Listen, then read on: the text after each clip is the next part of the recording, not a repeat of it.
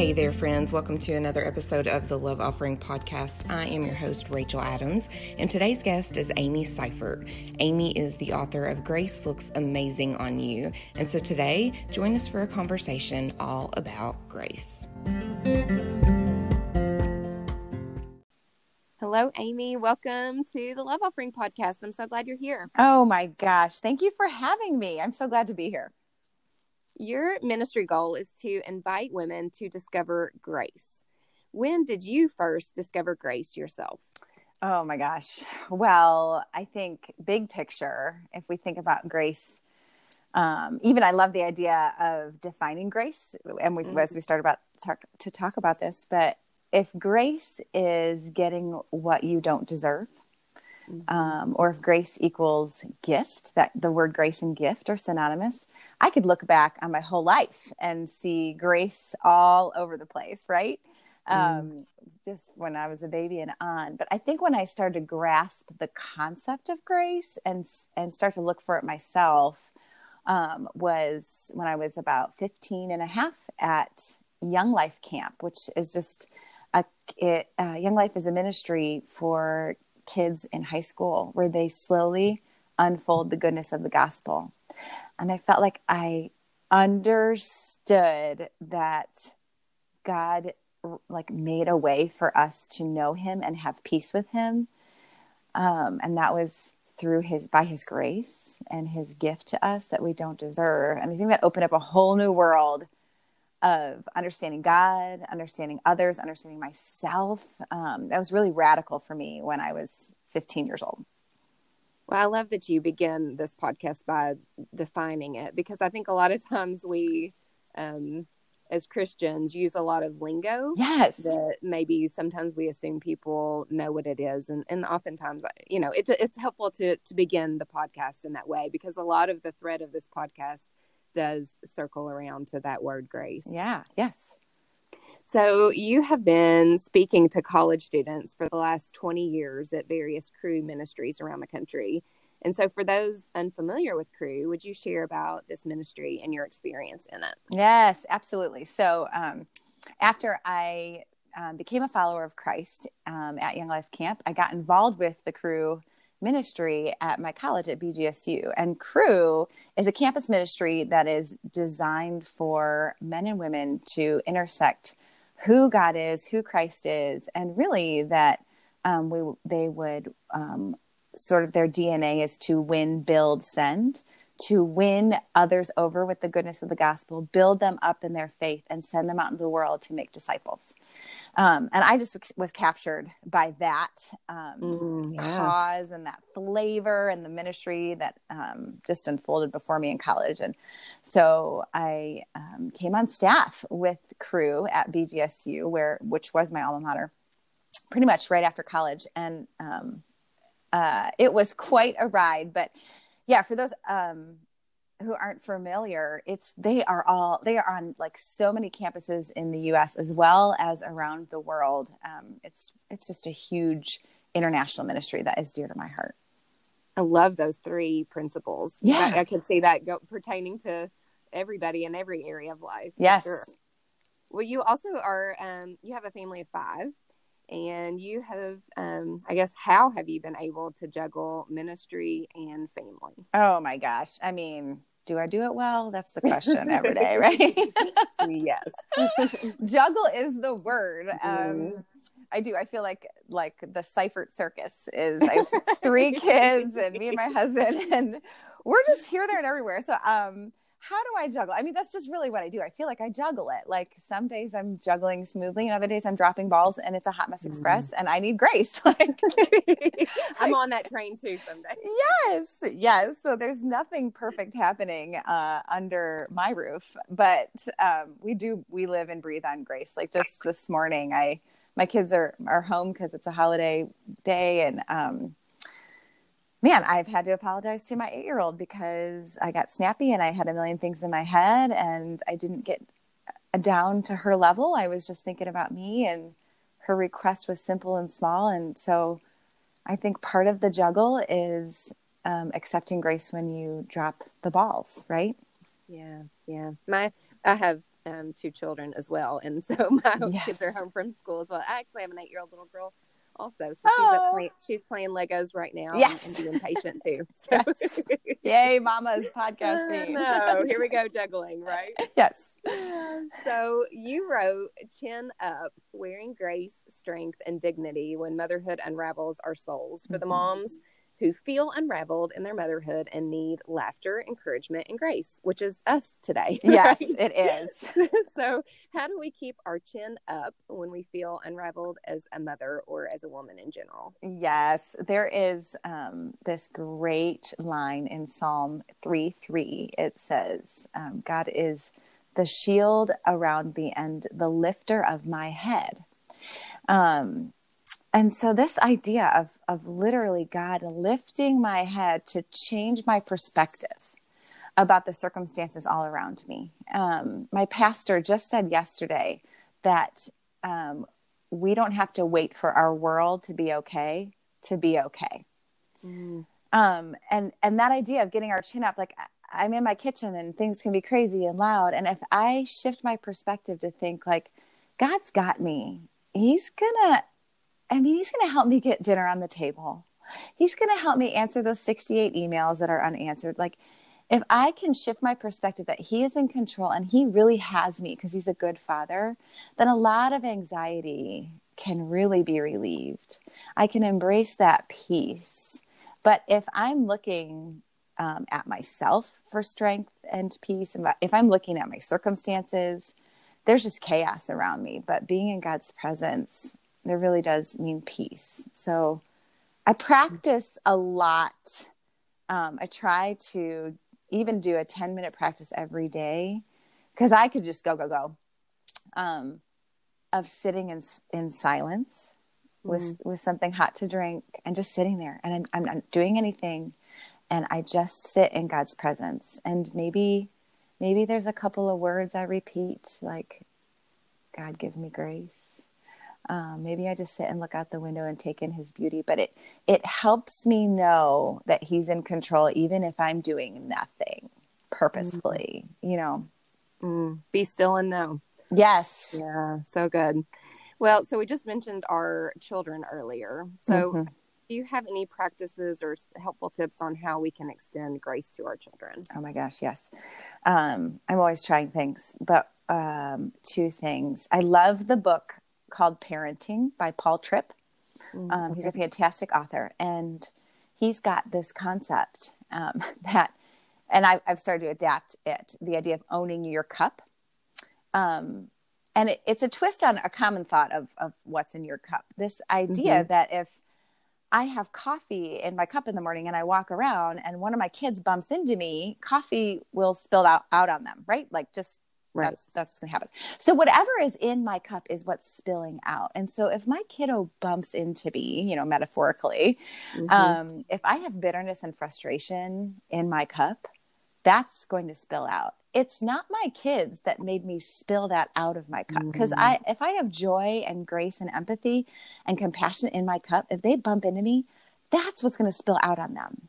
So I think we often blame, whoever's bumping into me. It's their fault that I'm frustrated. Nope. I need to own what's in my cup. That's good. Right?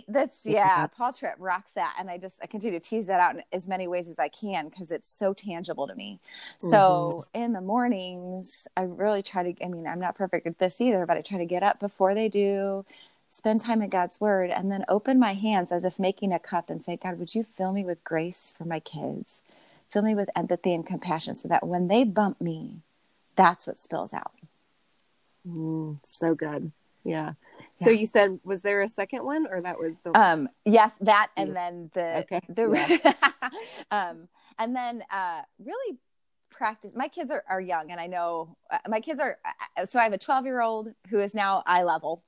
I have an 8-year-old girl and then a 5-year-old boy. And so for the 8 and the 5, really getting down on their eye level does help me give them grace, because it puts me at the way they see the world. And it makes me have a humble posture toward them, which is, again, says, I have great, like, I need grace and I'm giving you grace because I'm getting on your level. Because didn't God do that? Didn't he come down on our level and walk around in our shoes and live, the life that we're now living? And so even with my son now, I can't get down on his level, but it's been practiced enough that I have to think, what is he seeing the world right now? So empathy, getting in their shoes, feeling what they're feeling, that helps me extend grace to them. Yeah, both really, really good tips. Thank you. Yeah. So you often speak about the spirituality of motherhood. So what do you mean by that statement? I've never heard that. Yes. So I took a couple of correspondence classes at Regent Theological Seminary many years ago, and one of them was everyday spirituality. And I realized in that class how often I have ranked what are spiritual jobs and what are the less spiritual jobs. Yeah. And how often, you put pastors and church leaders and ministry leaders all up in those spiritual category. And way down there, I would have 12 years ago stuck motherhood because it felt so pedestrian. What am I doing? I'm cooking, I'm cleaning, I'm doing laundry, I'm on the floor with Legos. This does not seem spiritual in the sense that I'm thinking about it. And that everyday spirituality class, oh my gosh, that just flipped the script for me and helped me see how many ways every single profession is in the image of God. And so one of my chapters in Chin Up is on maintaining and sustaining, which is a huge part of motherhood. How much we maintain and sustain our kids, their schedules, the laundry, maintaining activities are something that are never done. Yeah, right. Unloading the dishwasher, it's never done. Laundry, never done. But doesn't God maintain the world? Doesn't the sun rise and set every day? Doesn't the waves, they come and go in and out over and over every day? There is breath in our lungs that he gives us every day. And so when we maintain and sustain the world around us and the schedules and the coming and the going and the car rides, we are in God's image. This is very spiritual. If God is not maintaining and sustaining the world, we aren't existing. Same thing for our kids. And so that really helped me see, oh my gosh, I'm in his image. This is spiritual work. This bum I'm wiping one more time today. This is spiritual work. That's a new mantra. Yes. In all of our duties. Yes. It really does help me see things again, getting my chin up, shifting my perspective and seeing things from a different way. My circumstances haven't changed. It's the way I see them. Yeah. That is a really helpful perspective shift for sure. Yeah. Grace seems like a very common theme for your life. Because I need it. Same. Well, so you actually just recently wrote a book titled Grace Looks Amazing on You. So as women, we are so often weighed down by comparison and anxiety and fear. And the idea that grace could look amazing on them might feel unbelievable. Yeah. Why do you believe that women are so weighed down? Oh my gosh. I think when I think about being weighed down, I think about what am I taking on and carrying with me, right? So I think what we put into our minds is what we carry with us. So I can be weighed down by social media. Yeah. I can be weighed down by past comments of other people that maybe someone said 10 years ago, last week, whatever, and I carry that with me. I can be weighed down by comparison. And all these things add anxiety and stress to our lives. And so even taking careful stock of what am I letting in and then carrying with me versus looking and saying, oh yeah, I am carrying this. What I'm going to do right now is I'm going to stop. I'm going to close my eyes. I'm in the kitchen chopping vegetables or whatever. And I'm going to picture myself at the throne of grace that God sits at, which I love. Hebrews 4:16 says the grace that he sits on, God sits on, is literally a throne of grace. That's a pretty picture. Isn't that great? And he says we can confidently run at his throne anytime, and we can receive grace and mercy in our time of need. And so I feel needy when I feel anxious or when I feel comparison or when I have those negative thoughts about myself that someone has said or I say. And I take that thought and I feel like I just throw it down. Like, God, take this. And I practice throwing things down at the throne of grace and receiving, opening my hands. And sometimes I'm in my kitchen, I just open my hand and say, God, help me to receive your grace, your gift of peace, your gift of joy, your gift of knowing that I am fully known, fully loved, and fully accepted in your presence. I love that you say, I was expecting you to say, lay it down, lay what you're carrying. And you're like, no, I'm throwing it. Oh, yeah. Like, I got to chuck can't it. even anymore.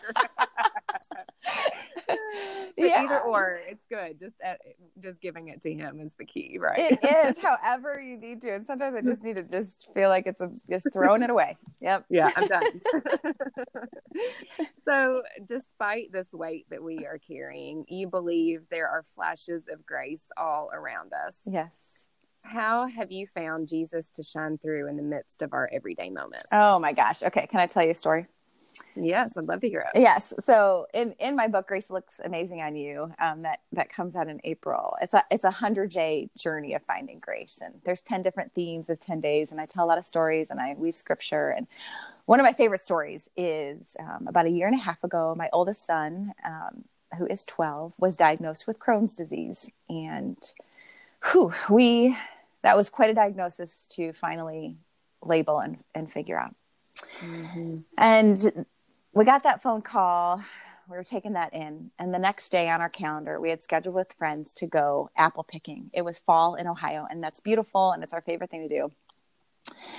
And my husband and I decided to let's just do it. Let's keep going. Let's have some semblance of normalcy in our life. So we're apple picking, and, it doesn't seem picturesque at all. I'm overwhelmed by this diagnosis, and the bees seem annoying and the apples seem sticky and everything is, I don't want to be here. Right.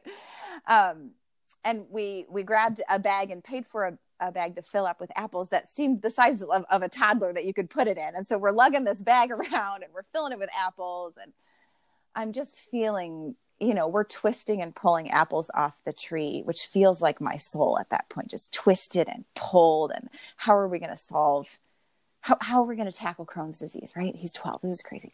So we fill up our bag of apples and we were able to have, a little bit of fun. I was trying to, dump out my cup of bitterness and fill it up with grace right. while I'm there.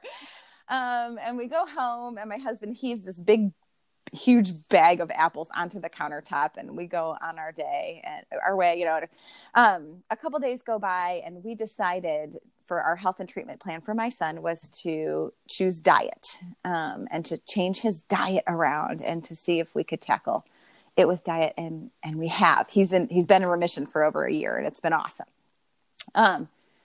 But I spent a lot of time in the kitchen that next week, chopping, cooking. I mean, countertop was valuable real estate at this point. And I was shoving this bag of apples around to make room to make fresh foods and puree things and make sauces and whatever. And this was an annoying bag of apples that I was shoving around. And I look over the next day of now his diet and what we're doing. And I read this line and I just start laughing. And it says, for the next portion of the diet, you are going to need a lot of apples because you're going to be making homemade applesauce and they cook down easily. And I just read that line and looked at that annoying bag of apples. And I think I started crying because I was like, no way. God's grace was sitting on my countertop. This was amazing grace on my countertop. And I called it annoying grace. And I had bullied grace and I had shoved it around. And he just had it sitting there ready for me. And it was this everyday moment that I thought, oh my gosh, you have grace sitting on our countertops and we don't even know it. Like wow. It is in places that if we would look, if we'd be willing, we'll see it. Open our eyes, Lord, to see it. Amen. Yeah. Well, one question I love that you pose is, what if today is the perfect time to notice God's grace in one another? Yeah. So tell us about how we do that. Yeah. I love that question because it says a couple of things. It says that grace is fresh every day. You know, his mercy is new every morning. Today is the perfect day. We only have today, and it's a good day to look for grace. But it also says that we're looking for grace in one another. And that's what's fun about this 100-day devotional, is that it's going to help us look at our sisters around us, look at our neighbors, look at our coworkers, and be like, oh my gosh, that right there, God's grace was on you. And now I see you give that back into the world. And that looks amazing on you. Like that we would call that out in our sisters, like, hey, I saw how kind you were in that moment when I think you were probably really frustrated. That looked amazing on you, just so you know. You know, that we would begin to hunt that down in one another, and it would really build sisterhood and community. I see this as a way that we would build up the church. We would build up one another by calling out the grace that God has on us. It's his, and we're reflecting it back to the world. Yeah. You know, as you were just saying that, I was thinking about even in our children, you know, the things that we praise in them. Yes. And I think, and that we do that with everybody, and even within our friendships, that what are we choosing to praise? You know, their outfit, or, you know, their hair. Totally. But like rather praise their behavior and say, that looks amazing on you. Yes. That is something to strive for. Yes. Calling out their character, right? That's huge. Yeah. So how can we change our perspective to confidently radiate the grace of Christ?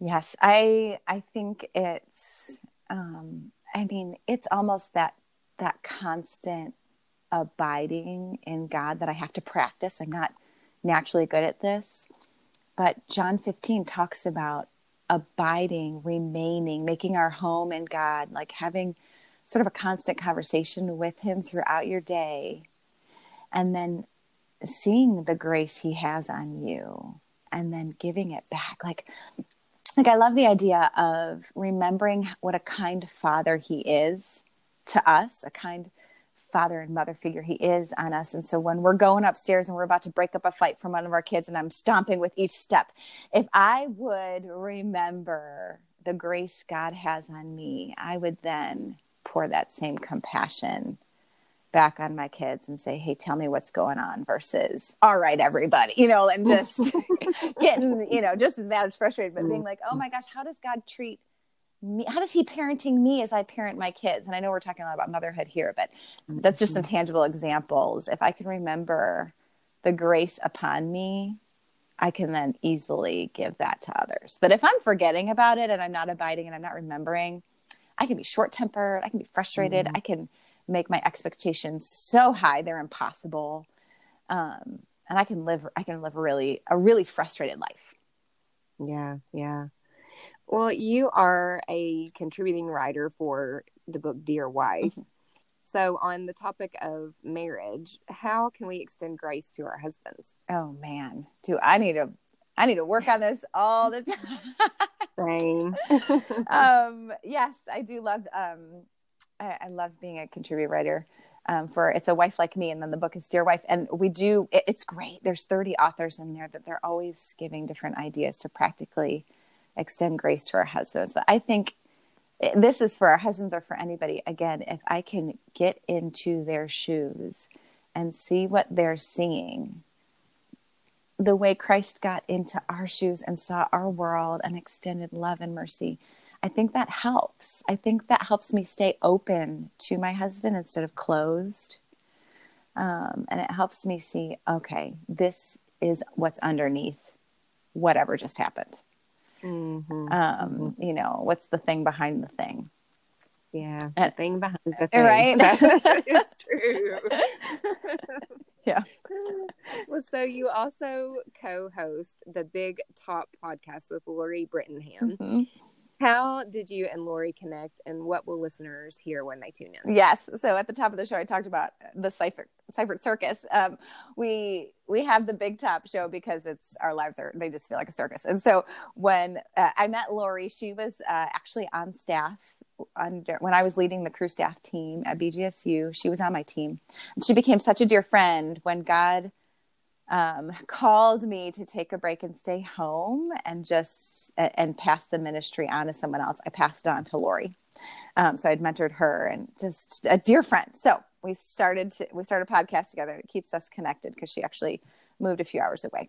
And so when people tune into the Big Top, our tagline is that we want to laugh hard and learn well.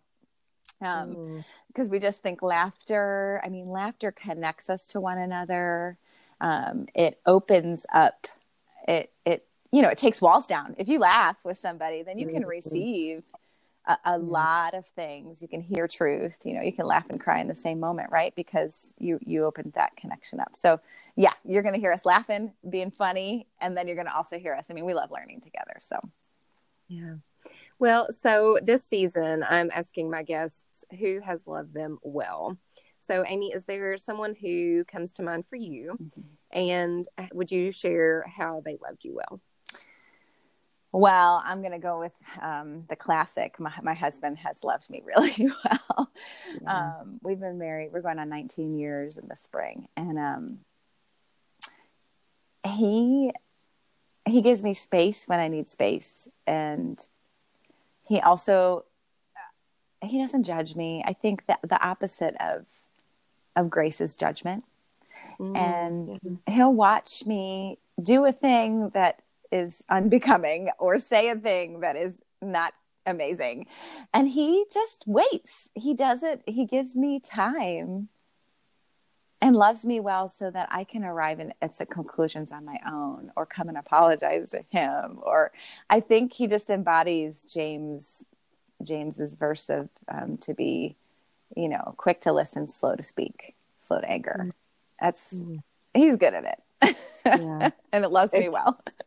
I was going to say, what you were saying reminds me, my family has a saying, like, thanks for loving me anyway. You see when I screw up, but you love me anyway. I'm stealing that. That is so good.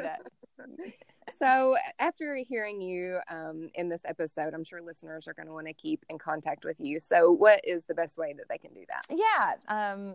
You can find me on Facebook at Amy Seiffert on my author page. I'm on Instagram as Amy Seiffert. My website is amyseiffert.com. I have a blog. All those, you can find me all those places. Okay. Well, thank you so much for being my guest today. And I've enjoyed the laughter and I've enjoyed the learning. And I just appreciate you helping us realize that grace really looks amazing on all of us. God bless you. Thank you for having me. Thank you so much for tuning into today's episode with Amy. I hope and pray that you are able to accept the grace of God for yourself and extend that grace that you have found into the others in your life.